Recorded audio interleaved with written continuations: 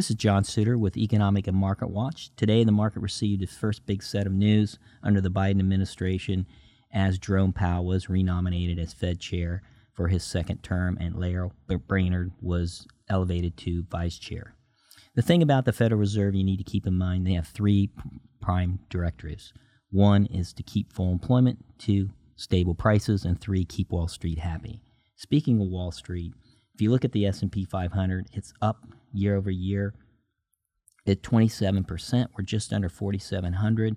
Since Jerome Powell has taken leadership of the Fed, the S&P 500 has soared 70%.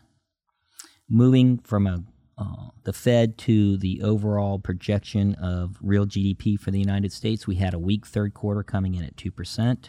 We do expect the economy to show a rebounded number up to 4.8% according to Bloomberg. One of the reasons why the third quarter number was so weak is because of the variant, and we had a very slow non-farm payroll, 2 months of slower data than what we had originally anticipated.